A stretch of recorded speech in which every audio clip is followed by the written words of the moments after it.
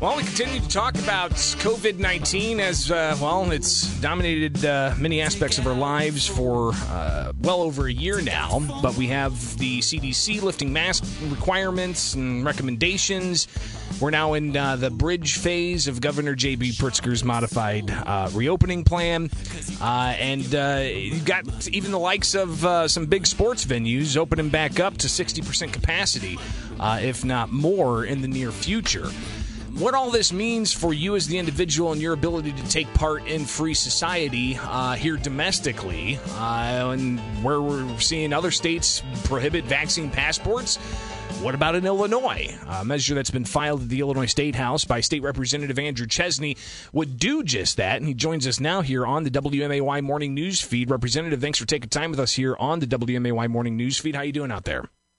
Hey, thanks for having me. Doing great. Thank you. So this issue of a vaccine passport, the governor initially had said that, if private business wants to do this, that's, their prerogative. You don't have to go if you don't want to go, type of thing. But then I saw another headline saying that he's not going to have any kind of requirement. So ultimately, what would your bill do when it comes to this idea of a vaccine passport? Well, this is narrow in scope, and this is just to address public events. My hope is that it could go in and address some private events. I think the idea that we're going to ask for people's credentials to attend certain gatherings is very problematic and certainly infringes on constitutional rights and medical privacy. And to be clear to your listeners, I'm not at all an anti-vaxxer. I think it's a great option, and under Operation Warp Speed, under the leadership of President Trump, it's very important that we have this as a vehicle to curb the pandemic. But the idea that we're going to shame people throughout the country and specifically the state of Illinois, I think is a big issue. We just saw the White Sox and the Cubs are going to, put people in certain sections. I just don't think that's just not American, and we're much better than that. So this bill is narrow in scope to public entities. If the governor's serious that he's not in favor of vaccine passport, I would assume that he would quickly move this legislation and codify it into law. But I think it really should look at expanding to some private events that would impact the private sector as well, because I don't think that we should get a vaccine shakedown every time we want to attend something, and I don't think that restaurants and bars and sports facilities should ask us to show our credentials to attend certain things. I think that that's just constitutionally problematic. This is one of the issues. I mean, the masking issue and the requirements there is one thing. That's, I think, a totally separate conversation, though I assume that you support Representative Niemerg's proposals to prohibit masks for schools. Do you support that? I think it's a good thing to look at. Again, I don't know that if the parents want to allow or ask that their kids wear a mask, that's a good thing. But I don't know that should come. That should be a choice between. That should be a choice of the parent and not of the school district at this point. So, but when it comes to this vaccine passport, that issue seems to have a broad coalition of sorts that oppose having it as a mandate. I talked with the NAACP state director a couple of months ago, and this really was a hot topic about vaccine passports, and they had said that this would be a violation of people's rights if you're going to require a vaccine passport for people to take part in normal society domestically. That would violate rights. We even had another kind of civil libertarian group that deals a lot with technology and the advancements of technology on our civil rights, the Electronic Frontier Foundation. They also said this could be mission creep. This is going to segregate society between those who got the vaccine and those who didn't, or those who can't get the vaccine for a variety of reasons, medical reasons, or even religious reasons.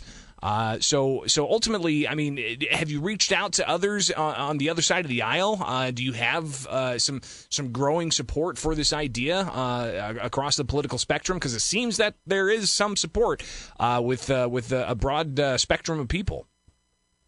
There is. I would say that the other side of the aisle is probably more quiet about it and privately supports the bill. But the NAACP and in other civil rights groups and liberty groups are all kind of coalescing around this idea that, as you correctly noted, this idea that we're going to have to, prove our credentials to just live through society or risk of being shamed, threatened, bullied, is just really an issue. There's religious reasons why people don't want the vaccines. Again, this is still under an emergency order.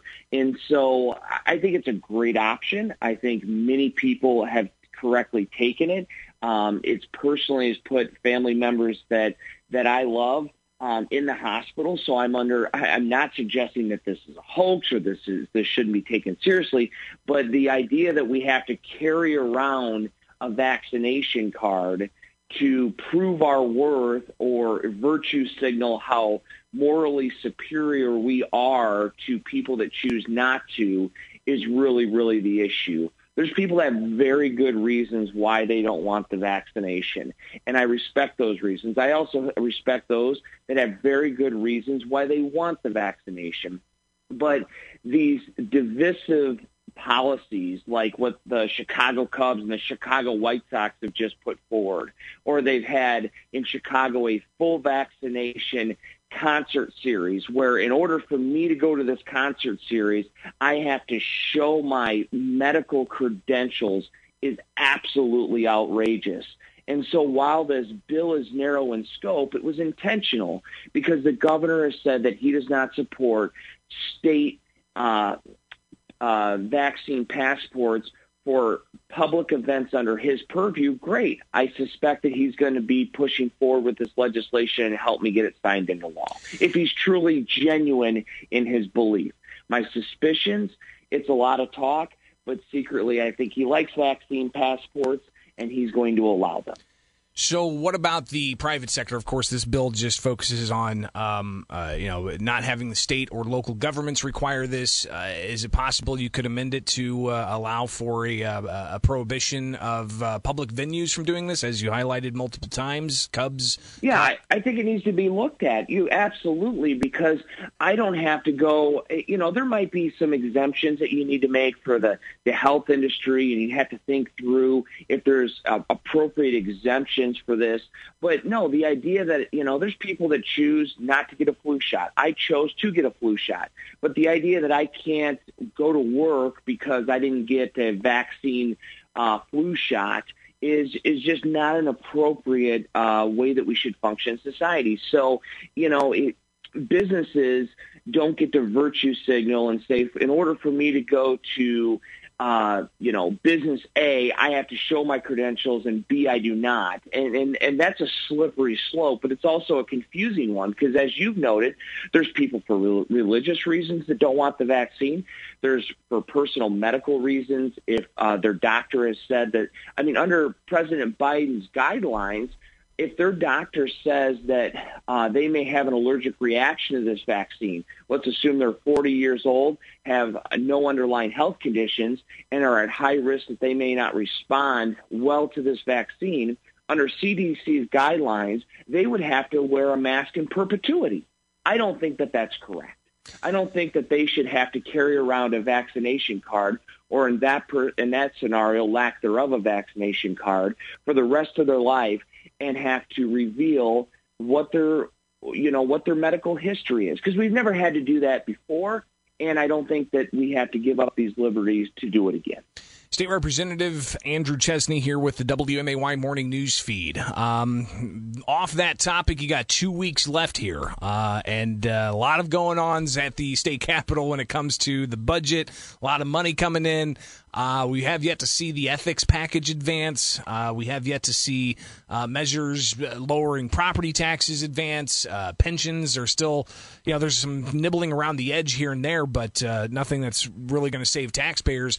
What do you anticipate happening in the next 2 weeks when it comes to the budget, when it comes to ethics, when it comes to the various things that people are watching, waiting for? Status quo, lots of excuses, little change. put simply. They'll nibble around the edges on ethics. The fact is that many of those in the legislature financially benefit from being lawmaker lobbyists and being connected and not having to properly disclose their conflicts of interest. Is there an appetite to truly change that? The answer is no. Why? Because the majority party financially benefits from a system that is inherently flawed. When it comes to tax relief, the majority party has never seen a dollar that they didn't love to spend, and there is not a dollar that they get that they ever want to give back to the taxpayers. They'll talk a good game, like you're going to see some conversation on, the trailer fees. All they're going to do is they're going to lower the trailer fees and then just stick it on another fee, and so it's net neutral revenue for the state, but it's still going to impact the taxpayers. It's just going to impact different types of taxpayers, but it's still a financial burden. So, we heard from the governor he was going to veto a partisan map. He's now signaled he's going to sign a partisan map, and everything's behind it. This, the closed doors, or the smoke-filled room, as we love to say, and this is just a continuation of failed policies and a failed system. And here's how we know it fails: because we're one of only a few states that's lost population. And when people, and what they're really saying is they're not going to vote anymore. They're not going to argue anymore. They're just going to leave. And what happens is we have to backfill that revenue with fewer people paying for, in many cases, the same services, because the state doesn't want to cut services. So everybody's taxes just kind of organically raise. So what do I think is going to happen in the next 2 weeks? It's going to be very simple. We're not going to do anything. We're going to talk a lot. We're going to organize a lot. But there's not going to be any true legislation until the last couple days of session. They're going to keep us there till 2, 3 in the morning because they want to get you tired. They want to get the public not paying attention. They're going to funnel it all in, and then they're going to, clap and celebrate and say how great it is. And still, it's going to be the state with the second highest property taxes in the nation. It's still going to be a state that most people want to leave, and it's still going to be a state that is going to struggle to attract your kids and grandkids to want to stay here. That's what's going to happen with the majority party. State Representative Andrew Chesney, a pretty bleak outlook there. I don't know. I don't know how to transition out of that.